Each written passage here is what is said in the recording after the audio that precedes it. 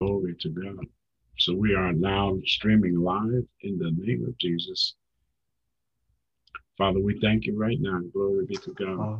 And Hallelujah. and we're just grateful. Brothers and sisters in Christ, this is Elder Anton and Elder Jennifer Seals, and we're live on our weekly Thursday podcast. Tonight, the Tabernacle of Fire in you. That's the Spirit of the Living God. That's that place that you can go to in the secret place of the Most High God and talk to God any second of the day that you decide to call on His name. Don't wait till Glory you to need Him. Sometimes just stop it on a regular basis. Say, thank you, Jesus. Thank you, Jesus. God. But we Hallelujah. welcome you to the Tabernacle of Fire. We hope and pray and believe and faith that if you're watching this, no matter what state of mind you're in, when you come off of this, you're going to feel better. Hallelujah. We got a special guest that is anointed that he can bring forth, and the Lord uses him to release Holy Spirit, the quickening of and imparting the Holy Spirit. Hallelujah. Praise and worship. And our special guest today is Reverend Travis A. Newsom. Hallelujah. And Reverend Travis Newsom, by the way, and Elder Jennifer Seals, my lovely wife, the co-host of this, and we're both actually co-hosts. God is the host. We're just servants of the Lord Most High. Hallelujah. And so we want you to know that Elder Seals and I welcome our guest, Reverend Travis Newsom, an also anointed man of God. Tonight, he's going to be talking about the gospel of the kingdom. If there's ever a time to talk about the gospel of Jesus Christ, it is right now because people are falling away. And this is Thursday, June 17th.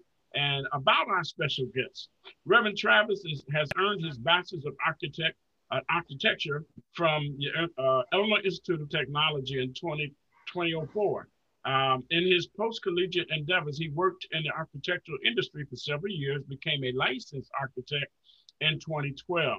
Travis worked his work shift from building buildings up to building up people as an ordained minister. He is a member of the Apostolic Church of God. That's where Dr. Brian Brazier is the pastor, where he serves as a member of the church's official board. He's a member of the Apostolic Church of God Ministerial Alliance, and he leads the church worship team, church's worship team, prayer team, and the men's ministry. Praise God. Travis has a passion for declaring the gospel of Jesus Christ and things pertaining to the kingdom of God in both word and song.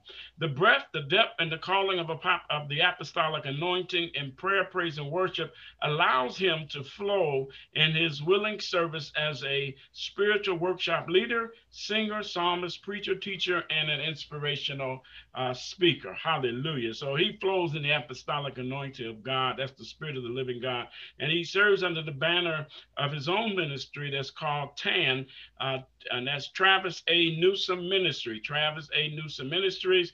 And he does visit and serve at different churches and different functions and institutions, organizations. He currently resides in the Chicago area with his lovely wife, and he's a proud father of three beautiful daughters. You can email him, and the information is on the Facebook page, or you can write us at AJS Ministry, and we'll get back in touch with you and forward his information. We also have, and let me just share this with the listening audience. We're going to start doing this every week that I can remember to do it, Elder Seals. As we go into share, we want to go into where we share every week. We do, can you all see this? The Sweet, you see this? Travis, you see it? The Yes, podcast sir. announcement. So I want people to know Yeah, every I week, see it now. starting now, every time we go on the live podcast, we will show this and let people know that you can find this just by going on the AJS Ministry blog page. And you'll see all the information I just read about Travis on our weekly blog page. The nice thing about this to our listening audience and to our host for tonight, this is the first time we've ever showed this like this, but it's another way of letting people know that he's our guest tonight. You can go back to this past Tuesday. There I am. You can go all the way back into February, and it'll have every guest we've had on. So we just want to share that's something the Lord is doing on our podcast, and we're grateful. So, Elder Jennifer Seals, would you be so kind as to bless us and with a prayer and just cover this man to God and let God use him for the next until 8:15 or so, or however. And if it goes a little longer, I'm not going to grieve the Holy Spirit. So, Reverend Travis is Hallelujah. We're just glad to have you. Elder Seals, open us in prayer and Father thank God, we thank you. you on today. We thank you, Lord God, because you are the true and living God. We thank you, Father God, for the word and the Holy Spirit of God will down on the inside. And God, let it flow, let it flow. Rivers of living water. Let it come alive, Lord God, in this young man. In the mighty name of Jesus, Lord God, let him step back so you can step forward. And Lord God, we're waiting on you, the word of God on tonight. Bless him as never before. Lord God, as he share in your word. And we thank you. Help us to receive it in Jesus' holy name. Amen and amen. Hallelujah. Hallelujah. Amen. Amen. Amen. Praise the Lord, everybody. Before I begin, I just want to acknowledge Elder Anton and Elder Jennifer Seals and just praise God for both of you and your hospitality. You have been very kind to me, and I appreciate that, and I don't take that for granted. And I've been excited about being here tonight. I do believe there is a word from the Lord, and it's going to be heavy on the teaching side. But if what has been stirring in my spirit actually manifests tonight, it's going to be a good night. So if you're watching tonight, I encourage you to share the link, comment, engage with us on Facebook Live, and just reach out and let others know that we are on live now. I don't think that they will take it for granted. Amen. Amen. We've already begun with the word of prayer, but I just felt led to spend a few moments in worship as we prepare to delve into the word of God. So wherever you may be, if you would just begin to lift your hands and just think about all that God has done for you today. And I don't know what your day was like today. I don't know what you faced. I don't know what challenges rose up. Maybe you had a hectic day, maybe you had a relaxed day, or maybe you have different anxieties that have been weighing on you. Worship is an opportunity. It is a way in which we tap into the presence of God. It is something that we do intentionally. So let us prepare our hearts for the word of God in this way. Hallelujah. Hallelujah. Hallelujah.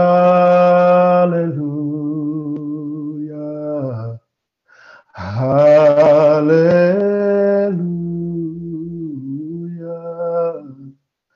Hallelujah.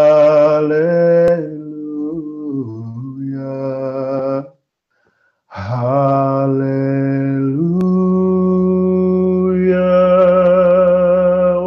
Oh,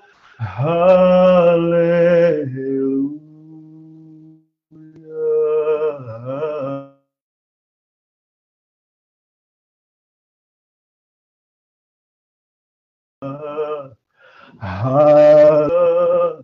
Oh, hallelujah.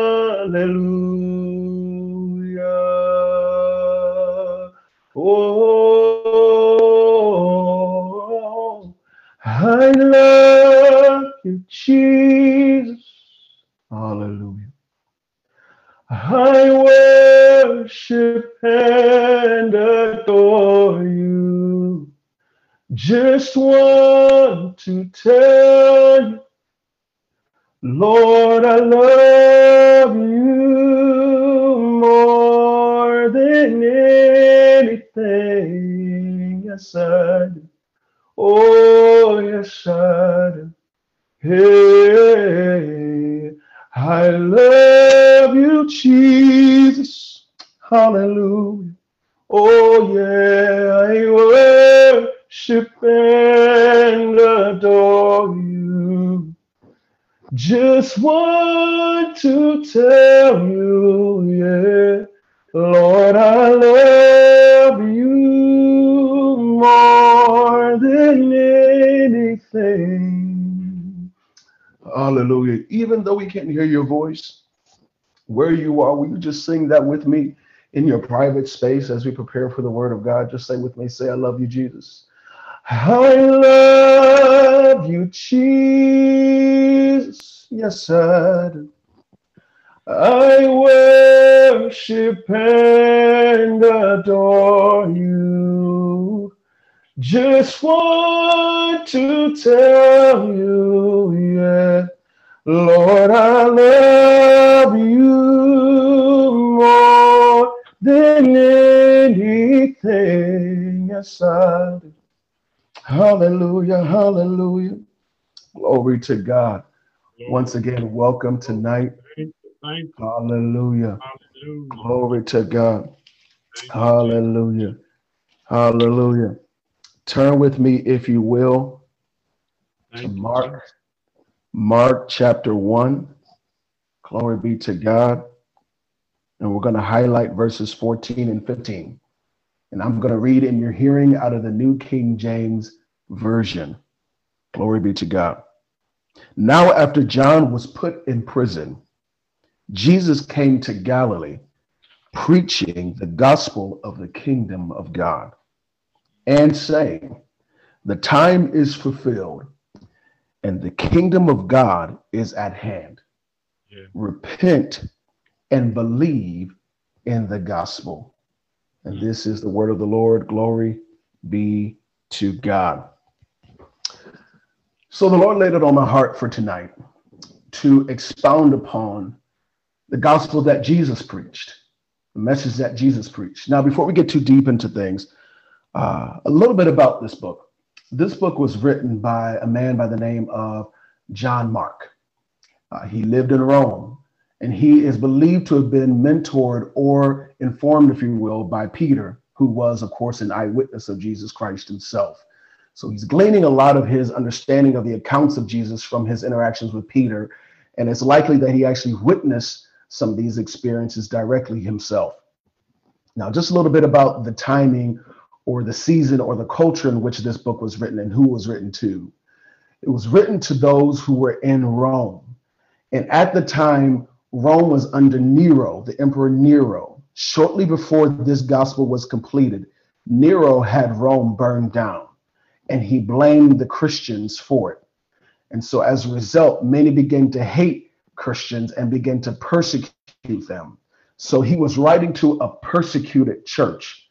And it's also worth noting that the culture of Rome, in fact, let me put it this way, the Roman citizen was one that responded more to messages of action and power, less to discourse and dialogue. They were people of action and power. And so that's why this particular book, this particular gospel stands out among the other books as being one that's written in a fast and intense pace. That's why you find words in there like immediately or straightway, or words that indicate an urgency or a liveliness or activity. Because again, he's writing to a people who register more with power and action. Take note of that because that is going to matter later on.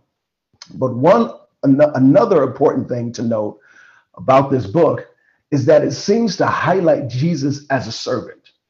And that's going to matter later on as well. Take note of that. This particular gospel account focuses on the identity of Jesus as being a servant. A servant. Glory be to God.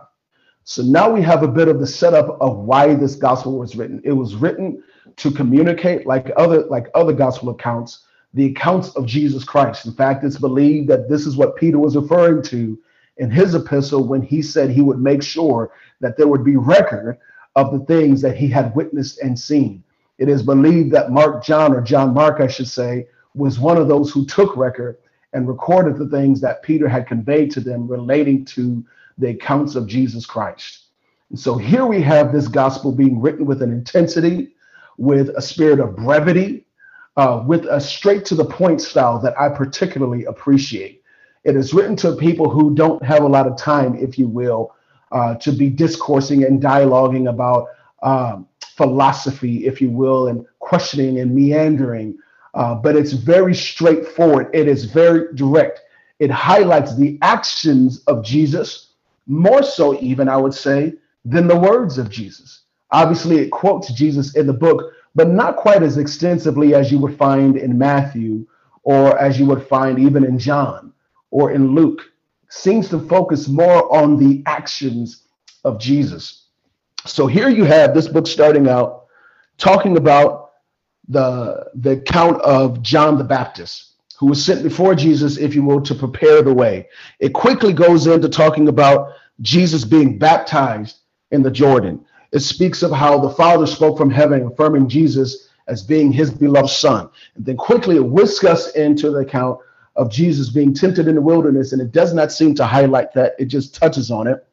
And then immediately after that, in verse 14, our key text for tonight, we find that the scripture says that after John, who had been put in prison, Jesus comes on the scene, preaching, it says, the gospel of the kingdom. And then in verse 15, we find the first words of Jesus recorded in Mark's account. We find the first words of Jesus recorded as saying, the time is fulfilled and the kingdom of God is at hand. Repent and believe in the gospel. And I think it's important to note that in the spirit in which Mark wrote his account, that of all the words, of all the quotes, if you will, of all the words and phrases that Jesus uttered, that he would choose to start with this one, that he would let these words be among the first or the very first of the quotes of Jesus in his gospel account. And I think that speaks to the significance of these words. Let's go here.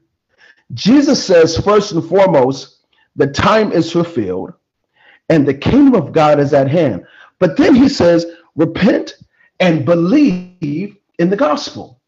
Now, many times when we consider the gospel, we consider the coming of Jesus Christ. He was born of a virgin. We hear about all the miraculous things that he did. We hear about how he healed the sick, gave sight to the blind, raised the lame. We hear about the wisdom of which he spoke. We hear about him being a servant, yes, but also the Son of God. We hear about him being a mighty man of God. We hear about him dying on the cross for our sins. We hear about him being buried 3 days and rising from the dead and ascending into heaven. We hear about him and the promise of him returning to rescue those who have put their confidence and trust in him. But I submit to you, not as often do we hear a breakdown of this thing that he referred to called the kingdom. And it's interesting because it's the very thing that he preached. And a lot of times when we talk about the gospel of Jesus Christ, we talk about Jesus, the man himself, Jesus, the Son of God himself, as we ought. But far too often, I submit to you and I suggest we leave out a critical piece referring to the very thing that he himself taught. The Bible makes it clear that he preached the gospel of the kingdom. And that begs the question, what is this kingdom?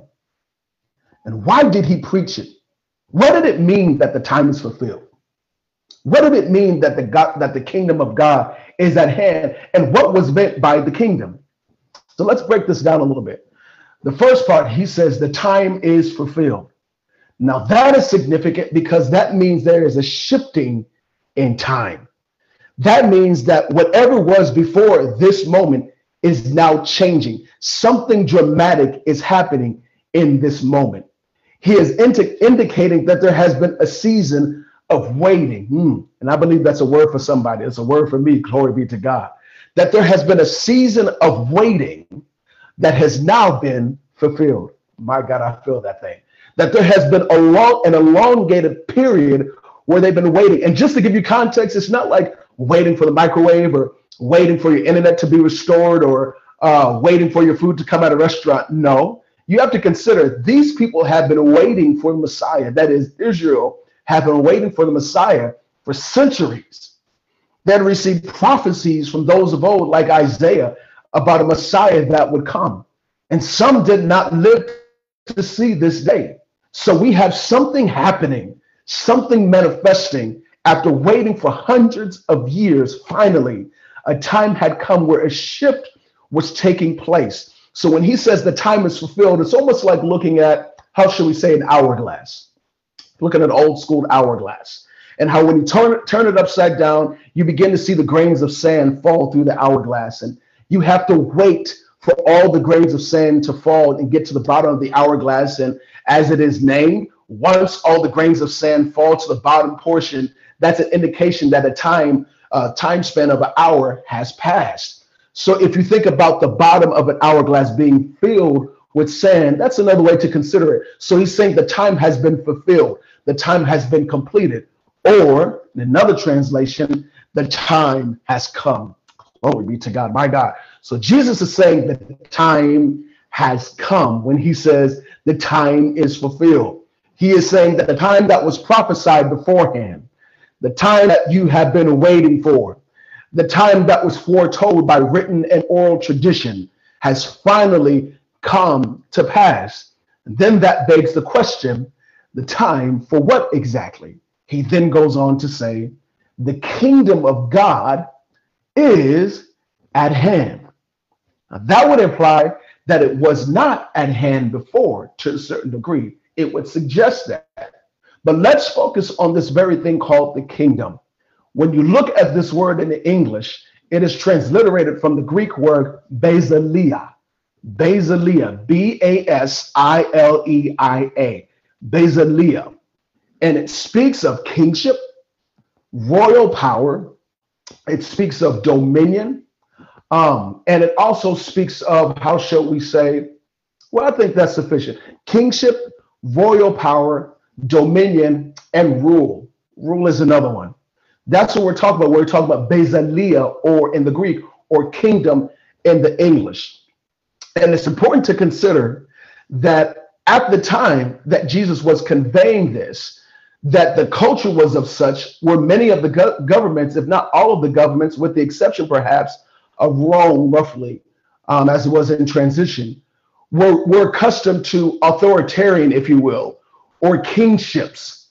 So he was using language and terminology that the people of the day were familiar with. Again, the people that he's writing to in Rome, specifically that Mark is writing to in Rome, are people who are suffering from the rule of Nero, an emperor in Rome. So they're accustomed to the concept of a singular authority figure ruling and governing over them, be it good or bad.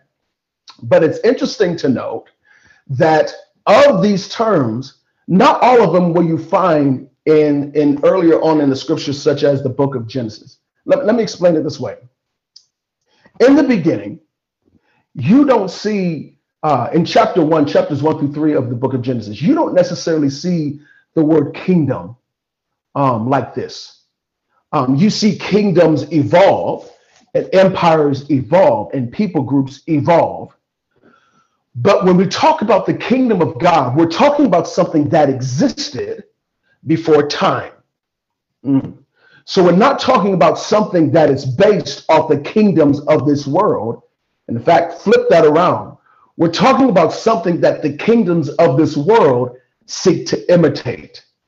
So when we talk about kingdom, we're talking about a word or phrase or basileia. We're using phrases. These are phrases that are communicated to articulate something that existed before there was such a thing as an earthly kingdom. That's going to matter. So when we hear words like royal power or kingship, those might not be as relevant in our understanding.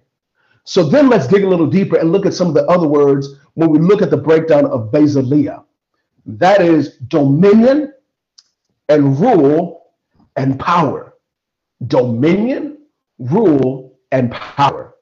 Dominion is a significant word because that's a word that we find in the book of Genesis in the creation account. Bible scholars are familiar with that.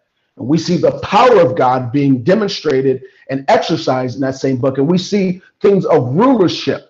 We see God's rulership, if you will, in his creation, but we also see what God bestowed upon Adam, the first man, in giving him rulership or dominion over the earth and over the beasts of the field and so forth. So when we look at these terms, if you consider the word rule, it really speaks to, how should I say, or dominion. It speaks to absolute ownership, sovereignty. And this is a word that we hear a lot in worship and describing God. It speaks to him having ownership of all things and, quite frankly, having to answer to no one. That's a point of worship right there. That means that the God we serve, he doesn't have to give an account to anyone. Lord have mercy. I hope that blesses you like it blesses me. That means, can I caveat from the lesson for a bit to bless somebody? That means when God gives you a promise, he does not need to ask permission of your enemies to give it to you. Yeah. That means when God has set a plan for you, no one can thwart it, which is why the prophet Isaiah says, no weapon formed against you shall be able to prosper. That promise is not to everybody, but it is to those who are in him. Glory be to God. Because when you're moving according to how God has led you, because he is sovereign and no power and no authority can successfully and adequately compete with him, that thing has to come to pass. Glory be to God. Hallelujah. So we talk about dominion. We're talking about his sovereignty. We're talking about his absolute ownership, if you will. When we talk about rule, we're talking about the exercise of his authority or control. The exercise of his authority or control. But I want to shift to that third word, that word power. That word denotes the ability to act or to produce an effect. Yes, yes. That word again denotes the ability to act or to produce an effect. So when we talk about the kingdom or the power of God, we're to act or to produce an effect. So we can define the kingdom of God, or we can explain the kingdom of God in this way, that it is God's ability to act or produce an effect being rooted in his absolute ownership, glory be to God, of all things. Should I say that again? When we talk about the kingdom of God, a way to understand it is that, glory be to God, I feel the Holy Spirit, is that it is God's ability to act or produce an effect being rooted in his absolute ownership, his absolute authority over, as the creator of all things, over all things. Glory be to God. Now, something that's interesting to note, when we look back at this word kingdom, notice that it's not capitalized in the text. You will never find the word kingdom capitalized when it's referring to the kingdom of God. Now, this is interesting because if you look at some of the kingdoms that even exist today, such as the United Kingdom that's based in Europe, or the kingdom of Saudi Arabia, or the kingdom of Bhutan, if you will, in Asia, these words, these kingdoms are capitalized because they are a proper name. They are a proper noun denoting a name of specific territories. But it's interesting that when it comes to the kingdom of God, it is not capitalized because it's less about that term and it's more about the very thing that the term is trying to convey. Lord have mercy. I hope y'all are with me. It's less about, see, what we try to do. Let me put it this way. What we try to do, sometimes we ascribe to God humanistic or carnal qualities that we should not. So, and Jesus talked about this when he talks about those who seek to be great or those who seek to rule. He said, don't do it like those in the world who seek to put their foot on other people's necks or their knees on other people's necks or abuse their authority or abuse their power. That's not the kind of kingdom that I'm talking about. I'm talking about a servant kind of kingdom. Glory be to God. I feel it. Hallelujah. So he's making a distinction between this kingdom that he's talking about and the kingdoms of this world. And it's interesting, this kingdom doesn't need to be named with a capital K because there is no other kingdom or system or power that is equal or that can compare to it. So it has no need to distinguish itself. Lord have mercy. I hope y'all with me tonight.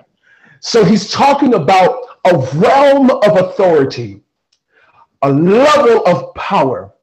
Yeah. He is talking about an ability to act or I should say, and to produce an effect. Glory be to God. Hallelujah.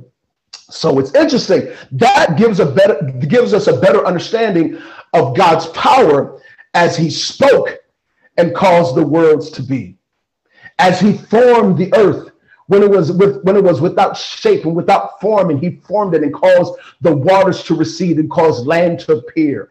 And when he formed man out of the dust of the ground and the beasts of the fields and the fowl of the air and the creatures of the sea. And when he parted the Red Sea, and when he decided to make himself known in the person and work of Jesus Christ through a virgin girl named Mary, and healed the sick and raise the dead and do all these crazy miraculous things. That gives us an understanding of the power by which he was able to do all these things, because again, he has, out at this, limitless ability to act and to produce an effect rooted in his absolute ownership of all things. Oh, glory be to God. I feel it. So then we have the beginning of what Jesus says, the time is fulfilled. Okay. But then he goes on to say, and the kingdom of God is at hand. Now that begs the question. Does that mean that God's kingdom did not exist or was not present before this time? Does this mean that before this moment that God didn't really have a kingdom, that now God's kingdom was manifesting? Of course not, because as we just said, his kingdom was exercised and used before the beginning of the world, before the beginning of time, to create time and all the things therein, and the universe and all the things therein. So we know it's not talking about the beginning of his kingdom, because his kingdom always was. Glory be to God.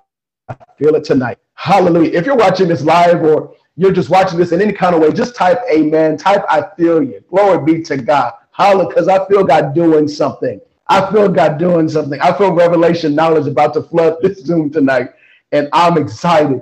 Glory be to God. So he's not talking about the kingdom of God as if it's something that is new, because God is eternal. His kingdom is eternal. Glory be to God. Has no beginning, has no end, just like himself. So that's not what he's referring to. So then that begs the question, what exactly is he talking about by saying the kingdom of God is at hand? Is he talking about in terms of time? Is he talking about in terms of geography? Is he saying that it's closer? Is it like saying that one might be in Chicago and one used to be in Iowa, but now they're closer? Now maybe they're in DuPage County. Is he talking about geography? What is he saying that is at hand? I want to draw your attention to something very interesting. Go with me later on in the same gospel account. Oh, glory be to God. Mark chapter 12. Hallelujah. And I want to hone in on this interesting interaction that Jesus has with one of the scribes. And we're going to begin in verse 28. Again, I'm reading out of the New King James Version. Then one of the scribes came, and having heard them reasoning together, perceiving that he, speaking of Jesus, had answered them well, asked him, which is the first commandment of all? Verse 29, Jesus answered him, the first of all the commandments is, hear, O Israel, the Lord our God, the Lord is one. Lord have mercy, we could camp out on that all night, but I have to move. Verse 30, and you shall love the Lord your God with all your heart, with all your soul, with all your mind, and with all your strength. This is the first commandment. Again, this is Jesus speaking. Verse 31. And the second is like it. Is this, you shall love your neighbor as yourself. There is no other commandment greater than these. Okay, verse 32. So the scribe said to him, trying to compliment Jesus. It's funny, some of these accounts in the Bible, they're trying to encourage the master, the King of Kings, Lord of Lords, the one who the book was written about. Glory be to God. Hallelujah. So the scribe said to Jesus, well said, teacher, you have spoken the truth, for there is one God. There is no other but he. But then he says, verse 33, and to love him with all the heart, with all the understanding, with all the soul, with all the strength, and to love one's neighbor as oneself is more than all the whole burnt offerings and sacrifices. But then it's verse 34 that gets me. Check out verse 34. Now when Jesus saw that he answered, watch this, wisely, when Jesus saw that this particular scribe, not everybody, somebody say not everybody. He wasn't talking to everybody. He was talking to somebody specific. He said, now when Jesus saw that he answered him wisely, he said to him, you are not far from the kingdom of God. Yeah. But after that, no one dared question him. This is not one of those passages where Jesus was speaking to everybody. This wasn't like an all-inclusive situation here. He was speaking to this specific scribe. And he says, you, based upon the fact that this particular scribe had answered wisely, stay with me. He says to him, you are not far from the kingdom of God.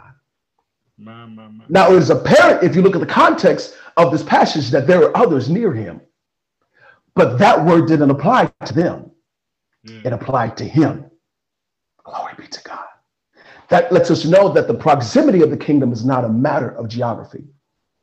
Because if that were the case, all of them would have been close to the kingdom of God. But that was not the case. And might I submit to you that neither is the kingdom a matter of time in terms of proximity. In fact, go with me to, let's go to Luke. Let's talk with Dr. Luke. Look at his account in chapter 17. I feel it. Hallelujah. I feel the presence of God. Glory be to God. Let's go to Luke chapter 17. Hallelujah. Beginning in verse 20. Now, when he was asked by the Pharisees, watch this, when the kingdom of God would come, he answered them and said, the kingdom of God, watch this, does not come with observation. Now that's interesting. Note that he said, he did not say will in that particular part. He said does not. Will be indicative of future tense. Does not is indicative of present. Glory be to God. Stay with me. The kingdom of God does not come with observation. Verse 21. Nor will they say, see here or see there. For indeed, the kingdom of God is within you. The kingdom of God is within you. So we see from these passages out of Luke chapter 17, verses 20 and 21, and Mark chapter 12, verses 28 through 34, that the proximity of the kingdom is not a matter of time, nor is it a matter of geography. Might I submit to you that based upon Mark chapter 12, that the proximity of the kingdom is a matter of wisdom and understanding. I'm going to say that again. Your proximity of the kingdom is a matter of wisdom and understanding. And here Jesus reveals they're talking about something that's far off. In fact, Lord have mercy, I'm getting ahead of myself, but I think this is worth going there. If you look at Acts chapter 1, the Bible records as Jesus was preparing to ascend back into the Father, he had been teaching his disciples after he had risen from the dead about things pertaining to the kingdom. But then they essentially say, I'm paraphrasing, Lord, will you at this time restore the kingdom to Israel? Because again, they were looking for the kind of kingdom that they saw in other kingdoms. They were looking for an earthly kingdom. They still couldn't quite grasp that this kingdom that Jesus was talking about was not of this world. In fact, the scripture quotes itself. In the scripture, it quotes Jesus as saying to another individual that my kingdom is not of this world. My kingdom's on another level. You can have your kingdoms. Caesar, you can have your image printed on money. I don't need that. I don't need my image printed on anything in order to affirm my authority. Lord have mercy, I could camp out right there by itself. So they're looking for something that is likened unto the kingdoms of this world. But then Jesus says, it is not for me to give you the times or the seasons that the Father has committed to his own hand. But he says, but you shall receive, watch this, power. Interesting. There's that word again. When the Holy Ghost comes upon you, you shall be my witnesses, and so forth and so forth and so forth. Glory be to God. So the proximity of the kingdom is not a matter of time. It's not a matter of geography. So then that gives us a clue to what he means when he says that the kingdom of God is at hand. Because a lot of people have interpreted this passage to refer to time. And I submit to you that you're not really doing the words of Jesus full service in doing that. Now, I must highlight here, there is an aspect to the manifestation of the kingdom that is time related. We know that the Lord will return. We know that he will come for his people. That has to do with the end time prophecies. We understand that. Amen, somebody. So we understand there's a point of time when the fullness of his kingdom, or I should say his kingdom, will manifest in a way that it cannot be denied. It is at that day that the prophecy will be fulfilled, where every knee shall bow and every tongue shall confess that Jesus Christ is Lord, to the glory of God the Father. There'll be no more room for debate. The authority of Jesus Christ, the lordship of Jesus Christ, the reality of God, the reality of his kingdom, his authority, his rule, and his dominion will be plain for all to see. That day is coming. So there is a time aspect in that regard. But though we wait for that time, that does not mean his kingdom is not already here. Help me, Holy Ghost. Even geographically, a lot of times we see in the scriptures, I think like Matthew's account, you'll see Matthew or Luke's account, you'll see instead of the kingdom of God, you'll more so see the kingdom of heaven, right? And it's really talking about the same thing. Now, a lot of times when people hear kingdom, if they haven't dug into the word to make a distinction between the kingdom of heaven and heaven itself, they'll assume that that phrase and that word is speaking of the same thing. But heaven is a place or realm. The kingdom is not a place. I'm going to say that again. It is a system, or as we said, the kingdom of God is God's ability to act or to produce an effect, being rooted in his absolute ownership over all things. Glory be to God.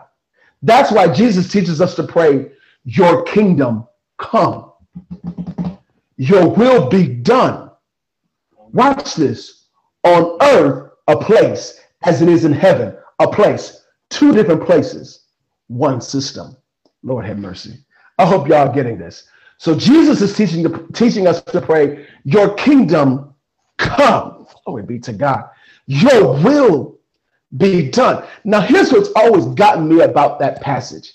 Found in Mark, one account is written in Matthew chapter 6, the prayer that Jesus taught. We assume, and it's understandable, that Jesus is teaching them to say, Lord, we're asking for your kingdom to come. And that there is truth in that, right? That speaks to the belief in the manifestation of the fullness of his kingdom, the return of Jesus Christ. We're taught to pray toward that day. That is in order. There's an aspect that I think we overlook in this statement.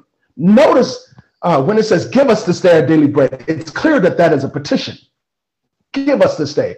I will submit to you that the entirety of that prayer is affirmative in nature, by the way. That in the prayer that Jesus taught, he's not only teaching us how to seek the Father, but he's also revealing to us how the Father operates and what the Father will do and what the Father's will is toward us. Glory be to God. But when it comes to this phrase, when he says, your kingdom come, it's almost like a demand. It's more like an affirmation. Lord have mercy. Help me, Holy Ghost. So I submit to you that yes, in the sense of time, in terms of waiting for Jesus to return physically, as he promised he would, waiting for the new heavens and the new earth, that yes, that is what we're praying toward. But there is a present reality in making that statement. There is an affirmation about the presence of his kingdom here and now, and it's a calling forth of the manifestation of the same. Help me, Holy Ghost. So when we say your kingdom come, we're saying your kingdom manifest. Yeah. Your kingdom show itself. Lord have mercy. Can I put it this way? It's like dew point. There's always moisture in the atmosphere. We just don't always see it. But when the temperature is conducive, we begin to see droplets appear on our windows and on our car and so forth.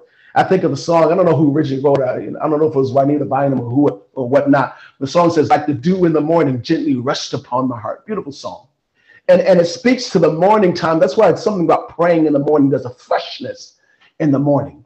And we begin to see the dew manifest. And it's not like water just appeared Or let me put it this way. It's not like the water just arrived there. The water was there. It's just that you didn't see it because the atmosphere had to be conducive for the manifestation of the moisture that was already there. May I submit to you, that's what the kingdom is like. Glory be to God. Help me, Holy Ghost. Y'all forgive me, I'm getting happy. And this is dangerous when I get happy because I've been given more time than I'm accustomed to tonight, and I'm quite confident I will use it all. Glory be to God. I think of the Wright brothers.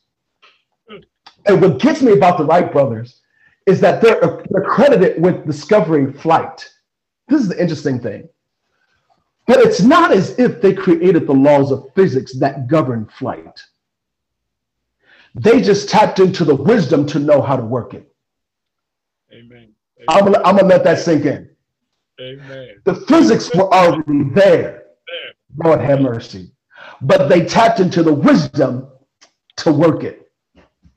Lord have mercy. I hope somebody is getting this. No different than all the materials you see now, right? Some of these newer materials.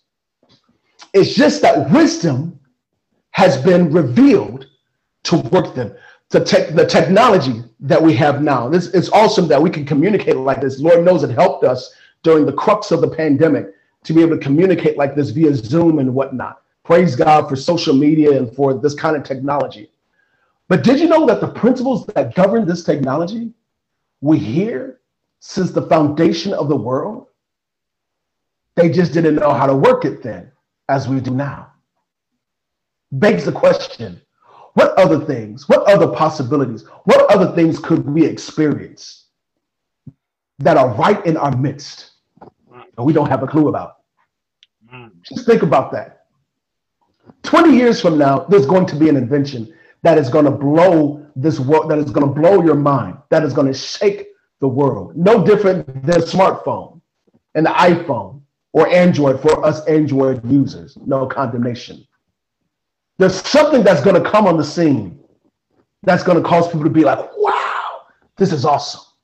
That's how it always happens. The potential for that invention that's going to manifest in 20 or 30 years is here now. The physics exists now. The science exists now, just that we don't understand it yet. But as we learn and grow, it will unfold and we'll be able to apply it. That is what the kingdom of God is like. Help me, Holy Ghost.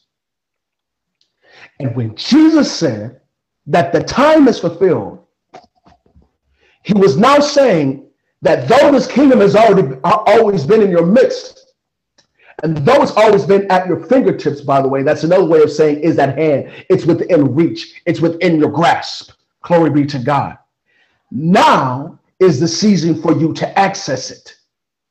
Now is the season for you to enter into it. Help me, Holy Ghost. Lord have mercy. Y'all pray for me because I feel it. So it was already at the fingertips before, but they didn't have access. It was there before, but they didn't have access. Help me, Holy Ghost. Go with me. Glory be to God. Lord have mercy. Praise Jesus. Hallelujah. Go with me to Galatians. No, it's funny. I used to say, oh, this is my favorite passage and all the kind of stuff. And then I just tried to stop saying that because too many passages fit that category. So I just said, it's all good. It's like a buffet. It's like the word of God is like a buffet where there's nothing bad. You ever go to a buffet and sometimes there's that one item that doesn't really taste good and you're like, okay, I'll bypass this. The word of God is like a spiritual buffet. It's all good. Glory be to God. Go with me to Galatians chapter 3. Yeah. Hallelujah. Yeah. Glory be to God. I feel it. I feel it. I feel it. I feel it. Thank you, Jesus. Yeah. Glory to God. Hallelujah. Y'all be patient with me. Hallelujah. Let's look at chapter 3, beginning in excuse me. Chapter 3, looking at verse 20. Oh, it's so good. God help me, Holy Ghost. Okay, let's start in verse 25. If we need to go back, we'll go back. Verse 25. But after faith has come, I need to go verse 23. But before faith came, we were kept under guard by the law, Okay. Shut up. Kept for the faith which would afterward be revealed. That goes back to that whole time being fulfilled. Help me, Holy Ghost. Therefore, the law was our tutor to bring us to Christ, that we might be justified by faith. Help me, Holy Ghost. But after faith has come, we are no longer under a tutor. Watch this. For you are all sons of God through faith in Christ Jesus. For as many of you as were baptized into Christ have put on Christ. There is neither Jew nor Greek, there is neither slave nor free, there is neither male nor female. For you are all one in Christ Jesus. Watch this. And if you are Christ, then you are Abraham's seed. I need to rewind. I'm not going to read the whole passage, but when it talks about Abraham's seed, it's referring to the promise that God gave to Abraham, that out of him, from his seed, would come many nations, more than could be numbered, and that all the nations of the world would be blessed through his seed, singular. Speaking of Christ, help me, Holy Ghost. And heirs, watch this, verse 29, Galatians chapter 3, according to the promise. The heir word is critical. Hang on to that. Now let's flow on into chapter 4. Now I say, chapter 4, verse 1 of Galatians. Now I say that the heir, as long as he is a child, Holy Ghost, does not differ at all from a slave. Watch this. Though he is master of all. Man. A king's kid, a prince. Nothing from a servant, though he be Lord over all. Operating like a servant. Though he be a king or a king's kid, he's operating like a servant. This reminds me of a moment of prayer I had several years ago that really messed me up in a good way. And essentially the Lord said, and I was asking God, I don't even remember what I was asking for, but I remember this point. And I heard the Holy Spirit say, why are you talking to me like a peasant when I've made you a king? I'm going to say that again. He said to me, why are you talking to me like a peasant when I've made you a king? And the truth be told, I didn't realize I was a king. And that's because I was a child and I understood as a child. And I don't claim to have perfect understanding yet, so don't misunderstand me. But at this particular point, I just didn't have the understanding to know that I didn't have to beg God like a peasant. That wasn't the way he ordained for me to approach him as one of his sons, as an heir. Glory be to God. So then he says, so he's a master of all. Now that's interesting because again, speaking of God, and speaking of his kingdom, one of the words we referred to was dominion, which speaks to sovereignty or absolute ownership as it relates to God, ownership over what? Over all things. So when we talk about being an heir or an heir of God, help me, Holy Ghost, go with me to Romans chapter 8. I told y'all we were going to get deep tonight. Don't get upset with me if we go to all these scriptures. I told you we were going to go deep, but it's worth it. Romans chapter 8. Hallelujah. Lord have mercy. Lord have mercy. Romans chapter 8. Hallelujah. Yeah. Glory to God. But beginning verse 13. For if you live according to the flesh, you will die. But if by the Spirit you put to death the deeds of the body, you will live. Now watch this in verse 14. For as many of you as are led by the Spirit of God, these are sons of God. Verse 15, for you did not receive the spirit of bondage.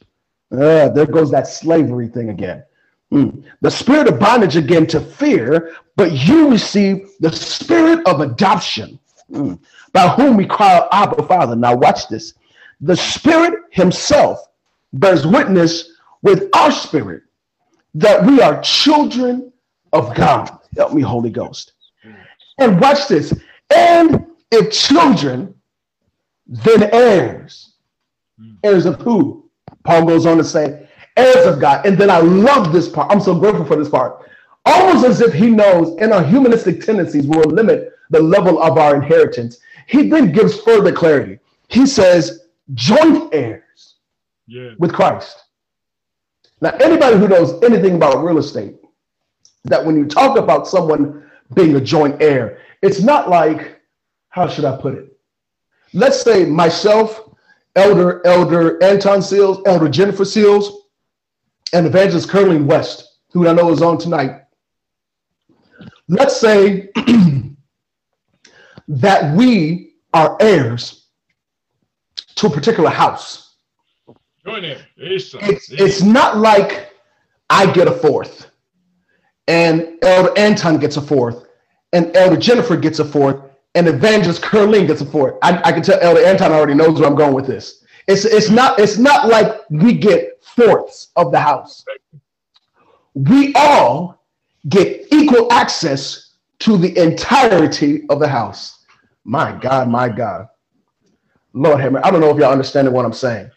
But Paul says we're heirs of God.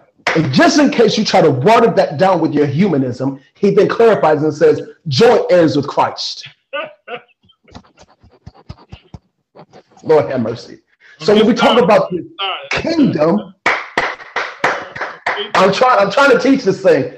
As when we talk about kingdom or God's ability to act and or to produce an effect being rooted in his absolute ownership.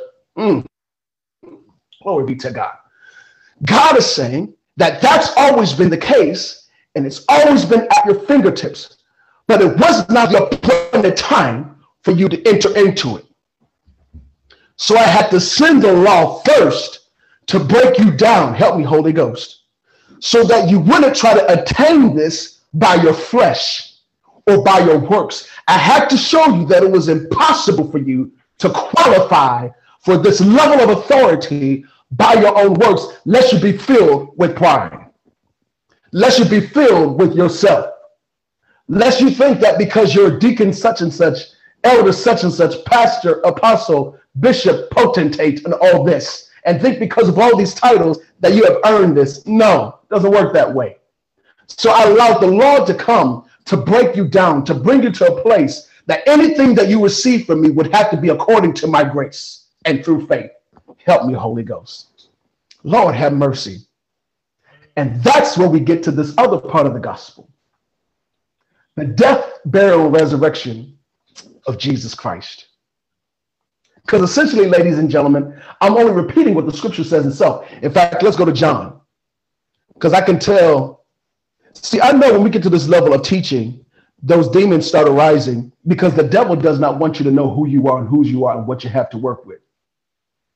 So he causes you to look at yourself based upon your own humanism and qualifications and not based upon the finished work of Jesus Christ at Calvary. So he can limit the degree to which you operate in the power of God. But watch this. John chapter 14.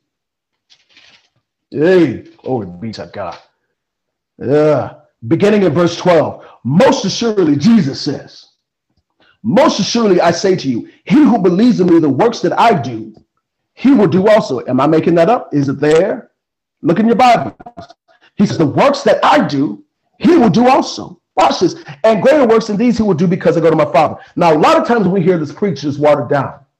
And preachers and pastors feel they need to safeguard people from being blasphemous or for thinking too highly of themselves than they are.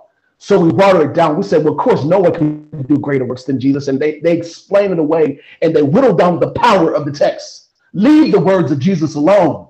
He said what he said and he meant what he said. Leave it be. Do not add to it. Do not take away. Hello, somebody. Glory be to God. So he says, he will do because I go, because watch this, because I go to my Father. Now, why does that matter? Because that was indicative of his resurrection, which was indicative of the finished work at Calvary, which was indicative of our justification, because he died because of our sins. God, I feel this thing. But he rose because of our justification. That means he paid the price that was necessary for us to be able to enter in to this level of authority. So when the enemy starts messing with you and says, who do you think you are? Who do you think you are? Who do you think you are? You can believe that you can lay hands on the sick and see them recover, cast out demons and all this kind of stuff. Who do you think you are to think you could do what Jesus did? Well, Jesus said I could. But what about what you did? What about 5 years ago? What about 10 years ago? What about that life that you lived? And that's a good question. But the blood takes care of that. Yes. What can wash away my sins? Yes. Nothing but the blood of Jesus. What can make me whole again? Lord, I feel it. Nothing but the blood of Jesus. Oh, precious is the flow that makes me white as snow. It's not talking about color. It's talking about purity. It's talking about that when God sees us being in Christ, he makes no distinction between us and Jesus. Lord have mercy. I don't know if y'all got that. Can I help somebody? Lord, this hour went fast. Glory be to God. Can I help somebody? I used to struggle because I wanted to see what Jesus looked like, especially on that cross. You know, when the Passion of the Christ came out, that great movie that Mel Gibson did, that gave great raw illustration of what Christ went through at Calvary. Help me, Holy Ghost. It was nice to see, not pleasant, but it was helpful to be able to visualize and to see what Christ suffered. Like he didn't really hold back on the imagery. We had to see the gore of it, the nastiness of it. We had to see the flesh and the stripes and his blood gushing out and the bone. We had to see that. But I would wrestle with, God, what did you look like on that cross? When we sing songs like, when I survey the wondrous cross. But God, what was your face like on that cross? I want to see what you look like. And I wrestle with that. And I need you to catch this. Stay with me. In a particular moment of prayer, God began to speak to me and said, Travis, look in the mirror anytime you want to get an image of what was on that cross. I don't know if y'all understand what I'm saying. Thank you. Because of the substitutionary work of Jesus Christ. Yes. Lord, I don't have time to go there. But look at 2 Corinthians chapter 5, somewhere around verse 10. And it says that seeing as how he died for all, it means that all died. That can be interpreted in one or two ways. One particular way would indicate that because he died for all, it's as if all of us were with him on that cross. Help me, Holy Ghost. That in bearing our sins, it was as if all of us died on the cross already. It's not to say that we did die. It's not to say that we paid the price. Hear me. It is to say that the effectiveness of what he did is as such as if we died on the cross with him. Glory be to God. So when he was on that cross, he took your place. And it seems very basic and very fundamental, but it matters. It's everything when we consider the inheritance that God has given us, because the enemy will try to disqualify you. Don't fall for it. Don't fall back into works righteousness. Stay in grace. Stay in the grace of God. Don't fall back into thinking that it's by works, because you'll disqualify yourself. That's why Paul said, you know what, to the Jews? He said, y'all tripping, if I may speak in a more modern day vernacular. Y'all tripping. You're stressing out and trying to earn all this kind of stuff. I'm going to turn to the Gentiles, since he says, watch this, you judge yourselves not worthy of this gospel, because they were caught up in works. Lord have mercy. Is anybody getting anything out of this? Hallelujah. So essentially, Jesus is saying to us, this kingdom has always been here. But now that I have come, I'm opening your eyes to see that it's here. I'm demonstrating it in how you see me heal the sick and how you see me raise the dead. What you see me do, Jesus says, I'm a prophetic picture of what you can do through faith in me. If you see me do it, Jesus says that just as I see as I do what I saw my Father do in heaven. That's what he said. He says, the works that I do, I only do what I see my Father do. That's right. So now he's doing it in our sight, which means that he is releasing us by faith in him to do what he did. If you see him do it, you can do that. Thank you. And I know it's tough. It's a tough pill to swallow because all the disqualifications come up and you think, what about this preacher? We don't see him do it. What about this? What about this? What about this? Well, last time I checked, we weren't supposed to base our faith in men. It was supposed to be this word. Faith comes by hearing and hearing by the word of God. That's why I always get nervous when people start quoting preachers more than they quote the word. It makes me nervous. I watch this church program. I watch this church program. How have you been in your word? Because who knows what level of anointing they're operating in. And they may not be at a level that God is trying to take you to. You need to get into this word for yourself. Jesus saying, this kingdom that you see me operating in is available to you. Now, maybe you're watching this, or maybe you will be watching this, and you're not saved. Glory. This message applies to you. And all you have to do is believe in Jesus Christ and that he took your place at Calvary, that he paid for your sins. But I want to hone in on tonight on those who are saved, those who've been in the church. And maybe you say, I've been baptized this way or baptized another, and I'm good to go. Maybe you say, I've spoken in tongues and I've done some spiritual acts and I've served, I'm good to go. When's the last time you raised the dead? When's the last time you saw the sick healed by you laying hands on them and praying over them? When's the last time you saw demons cast out of that person on the L that people write off as being mentally ill, but you know that's a spirit manifesting through that mental illness? When's the last time you experienced that? And you might say, well, God has not called me to that. What do you think he meant when he said the kingdom of God is at hand? What do you think he meant when he said in Mark chapter 16, those who believe in me, in my name, they shall lay hands on the sick and they shall recover. They shall cast out demons. They shall speak with new tongues and so forth. He meant that we're supposed to operate at that level of power. And I'm called tonight to remind us of that truth. As I prepare to close, glory be to God, to remind us of that truth and to challenge you to believe for greater. I need some of you to look in the mirror tonight. And I need you to see yourself as you read the word of God, as you see the works of Jesus. I need you to begin to get a vision of you doing the very things he did. I need you to see yourself doing that. You have to have faith for it. You have to see it before you see it. Yeah. I don't know if you caught that. You have to see it with your faith before you see it in the natural. If you don't believe for it, you won't experience it. That's why the kingdom operates by faith. That's why the Bible says the just shall live by not faith, by his faith. Nobody can do it for you. You have to believe it for yourself. And God is saying, I've given you that kind of power. I've made it available to you. It's at your fingertips.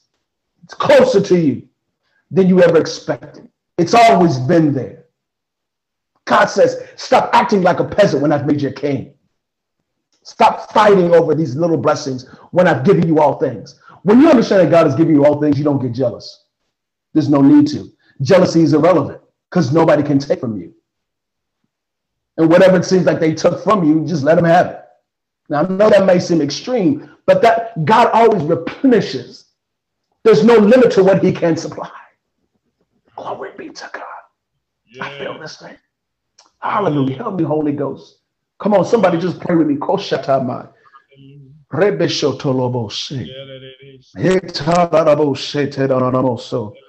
Glory to God. I feel like somebody's eyes, spiritual eyes, are being open. You're seeing yourself in a way that you've never seen yourself before. And the Spirit of God is beginning to deal with you.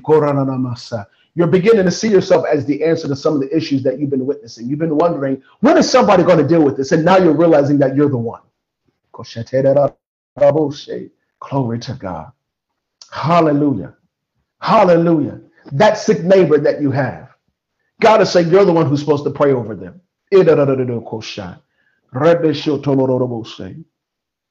And you might say, but God is hard. How can I believe at that level? Bible says that faith, Romans 10:17, so then faith comes by hearing and hearing by the word of God. You have to keep on saying what he said. That's how you build up your faith. And sooner or later it overflows and you begin to see manifestation. But you have to build yourself up on your most holy faith. You have to speak the word of God to build up that faith. And don't let anyone discourage you from what God has said. I don't care if they're titled or untitled. I don't care what kind of reputation they have. Don't let anyone rob you of what this word says. That's why you have to know it for yourself. Glory be to God. God is saying that this power is available to you. God is saying that this same power that I had when I spoke the worlds into existence and I caused the elements to shift at the command of my tongue, I've given you. That's why I said in Mark 11:23, most assuredly I say to you, whosoever shall say to this mountain, be removed and be cast into the sea, and does not doubt in his heart, but believes that those things he says will be done, he shall have whatsoever he says. God is saying, I've given it to you, but will you believe it? Do you trust that my grace is sufficient? Do you trust that my mercy is sufficient? Do you trust that the blood did cover you, and it does cover you? Do you trust that the blood of my son makes you whole in my sight? Because one thing I have not mentioned is that you must be born again, born of the Spirit of God. Because it's the Spirit of God that causes you to see yourself as a child of God. Yes. Hallelujah. And until you have that revelation that you're a sibling of Jesus in the Spirit, you will never have the faith to walk at this level. But when you understand that that's what you are, not because of how good you are, but because of what Christ did at Calvary, because of the finished work of the cross at Calvary, then it sets you free to do all kinds of wonders in his name. That's why the Bible says, they that know their God shall be strong and do exploits. So I don't know who this message was for tonight. I know I got a lot out of it, but I'm not on here just to encourage myself. I'm here to encourage you. God is saying that there is more. And you've been wondering, you've been saying, God, I haven't been seeing. No offense to the church you may go to, but you've been saying, God, I'm reading it, but I'm not seeing it in my church. I'm not seeing it. I'm not seeing where I am. And you've been wondering if it's you or if you're crazy. You're not crazy. This is your sign. It's real and it's there. And God is saying, delve into that word. Speak that word over yourself. Build yourself up on your most holy faith. God is saying you're the one. And I'll close with this. I did say that Mark seemed to focus on the identity of Jesus as servant. This kingdom, this power that God gives us, is not so we can boast in how powerful we are. That's why he had to check the disciples when they'd come back from their excursion and they said, look at all this stuff we can do. And Jesus said, just be happy that your name is written in the Lamb's Book of Life. I'm paraphrasing. He said, this power isn't given to us like kids with candy to play with. It's given to us to work. Because we're in a world that is lost. And they're hungry not for your religion, not for your church program.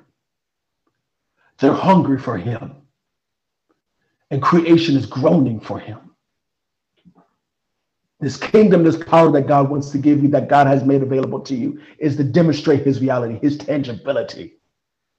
That those who would not otherwise believe might see that he is real, that he is here with us, that he is Emmanuel, God with us, that his power is in our midst. And there's somebody that might not come to church with you on Sunday. They might not stream something like this with you. But if you're able to operate in kingdom power in their right now situation, you will be the vessel through which, the channel through which they'll come to know Christ and give their lives to him and become partakers of this divine nature, this kingdom that God has made available to us all through Christ Jesus. I'll close out with a word of prayer, then I'm handed over to Elder. But let's pray. Father, in the name of Jesus, I pray tonight for someone who is hearing this teaching, hearing this message. Hallelujah. Hallelujah. And they've been bound by condemnation. And it may be for some that it may be something or way of living that they left years ago, but it still nags at them. I pray that the blood would wash it away tonight, right now, in the name of Jesus. God, I pray that you will cause them to see that their past is drowned, is sunken in the blood of Jesus. Hallelujah. God, I just feel it. I feel even as you're watching right now, there may be somebody who's watching this video. You need to get a vision of your sins drowning in the blood of Jesus. God is saying, I'm purifying you. God is saying, I've already paid the price. God is saying, even before you did it, I paid for it. The price, the payment was already made available. You just need to apply it to your heart by faith. You need to receive it by faith and just begin to thank him right where you are. Just begin to thank him. Just begin to thank him and say, Lord, I thank you for covering my sins. I thank you for washing my sins away. God, fill me with your spirit.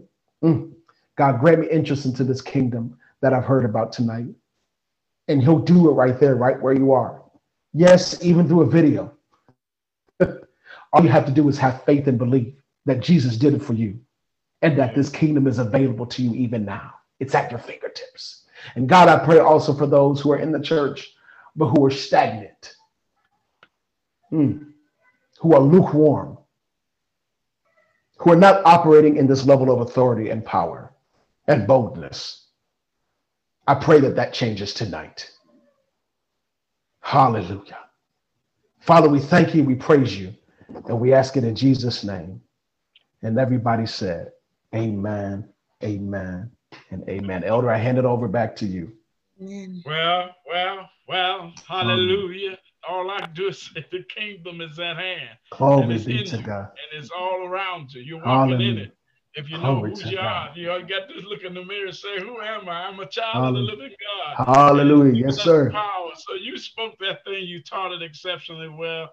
I Glory thank God to that God. you help people understand that there is a heaven and there is a heaven on earth. And so God is calling us that kingdom come as it is. He's saying that you are my kingdom. You got Glory all to power. God. I've given it to you for what you've Hallelujah. seen the Father do. I've given you to do. So when Christ died, hallelujah, and you want to reign with him, all you got to do, when you confess Jesus, you're really saying my flesh is dying. I want to be more like Christ. Hallelujah.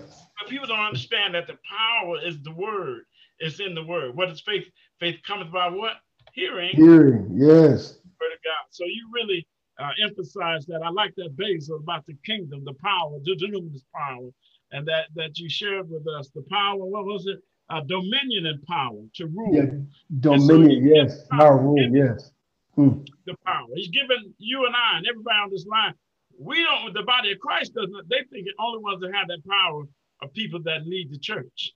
People that are pastors and those that are evangelists and those that are serving in church. That's not biblical. That's not biblical. He's given everybody a measure of a gift. And so this kingdom, this power, hallelujah, it represents the presence of God in our lives. And that's what's missing in the world. I like what you said at the end, how you close us out. But there's a groaning in the earth. There's a crying. There's a thirsting. We coming out of pandemic and people want to celebrate, but they don't want to worship. So you haven't changed.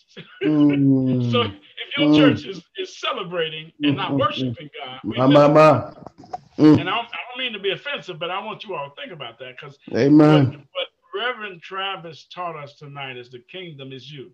It's in you. Hallelujah.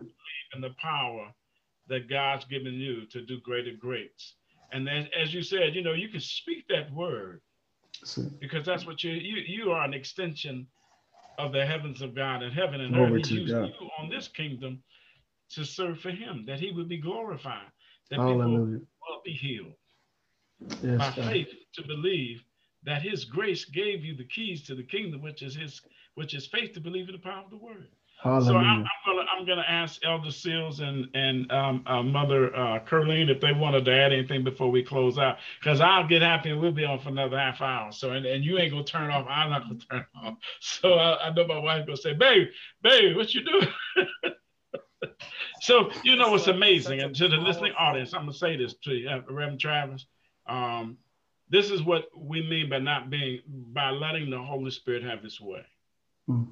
Because there's so much more that if you can watch television for 3 hours a movie, we've watched basketball, football. Don't let it be a championship game, and it goes into the 12th inning or the 13th inning.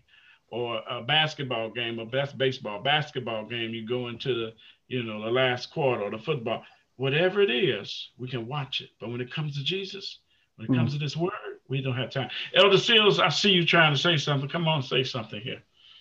I don't see you, but I can't hear you. Yes. I was going Turn it to up a little bit. I was going to say to the man of God, hallelujah. You better get ready, young man, because there's doors that's going to be open. I can see a platform about thousands of individuals with you teaching and bringing the word of God. You need to set yourself and get ready, because big things are happening large. God is enlarging your borders. Oh, yes, he is. Oh, yes, he is. He's setting you on a platform, hallelujah, to teach his word, because you're not taking his glory. You're not taking his glory. So many have taken his glory, and you're not taking his glory. So get ready. Get ready. Even as you were speaking and you were talking, I can see people just all around you. I can see it. Hallelujah. So get ready. Hallelujah. I thank God for the word, and I thank God that you bless my soul tonight, and so many of that's out there that will hear. Hallelujah. I thank God for you. You be blessed. Hallelujah. I receive that, woman of God. Thank you so much. I receive that. Amen. Hallelujah. Glory to God. Evangelist Mother Curleen West Hastings. You know, the Bible talk about out of the mouth of 2 and 3 witnesses. I think I have said some of those similar words to you, Elder Newsom, that God has called you to higher heights and deeper depth. And he has called you, and he's testing the water with you now. See what you're going to do with when you don't have thousands. Are you going to preach the same way? And you preach to us like there was thousands tonight. Glory to God. You're on proven ground. And God is going to launch you. I've told you this before. He's about to launch you. Yes, ma'am. And God have a great work for you, young man. Keep on crying loud and spare not. Glory to God. And while you're on there, I'm going to ask you, tomorrow is Juneteenth. If I don't mind indulging for a second, if you could come on and sing Amazing Grace at 10 o'clock, because truly it's been an amazing grace.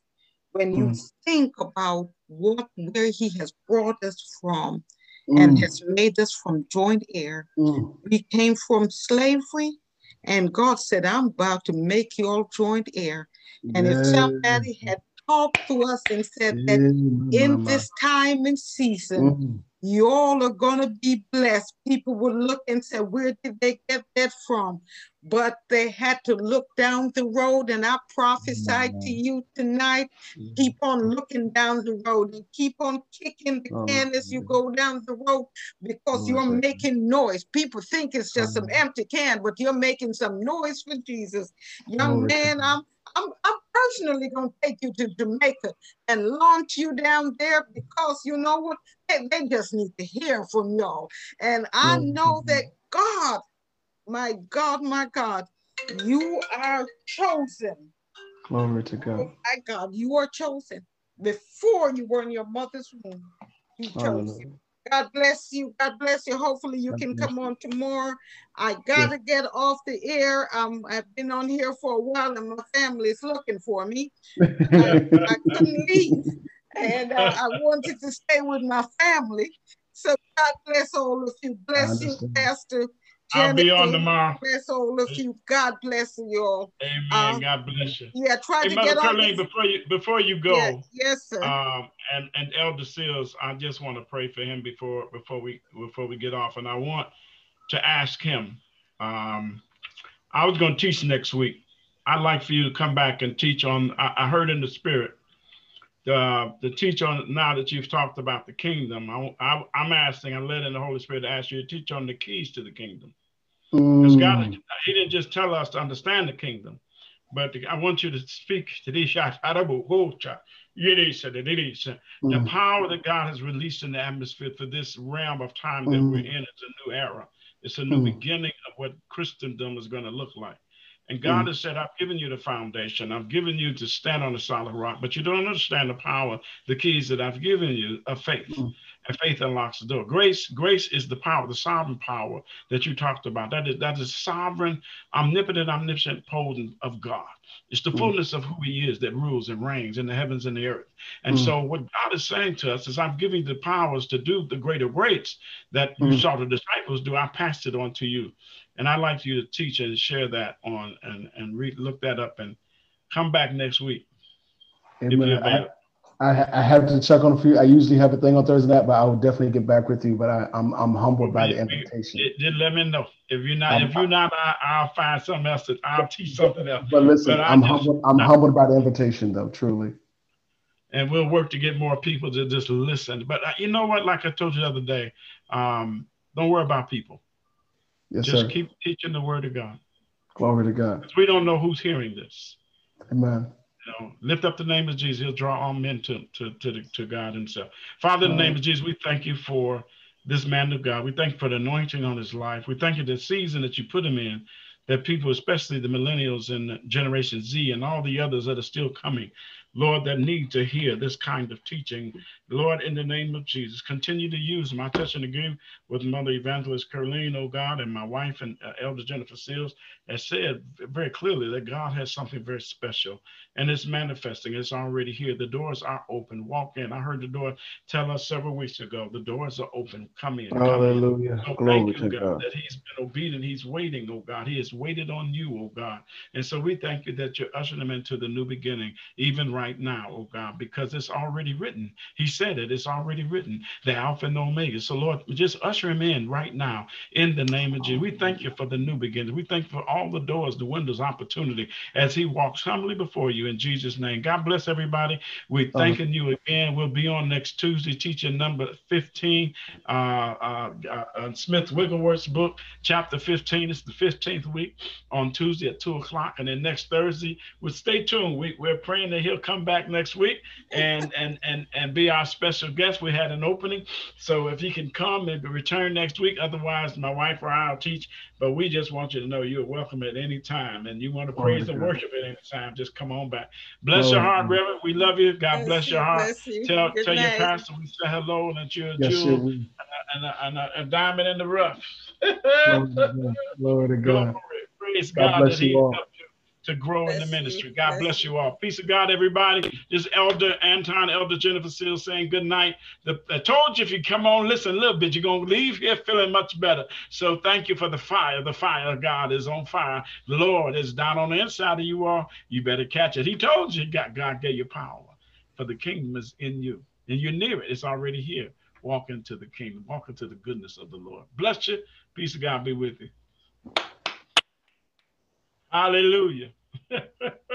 God bless you, Elder. I'm signing off. God bless you, sir. Love you in Jesus' name. God bless you, Elder Jennifer. God bless you. You're back. Love you.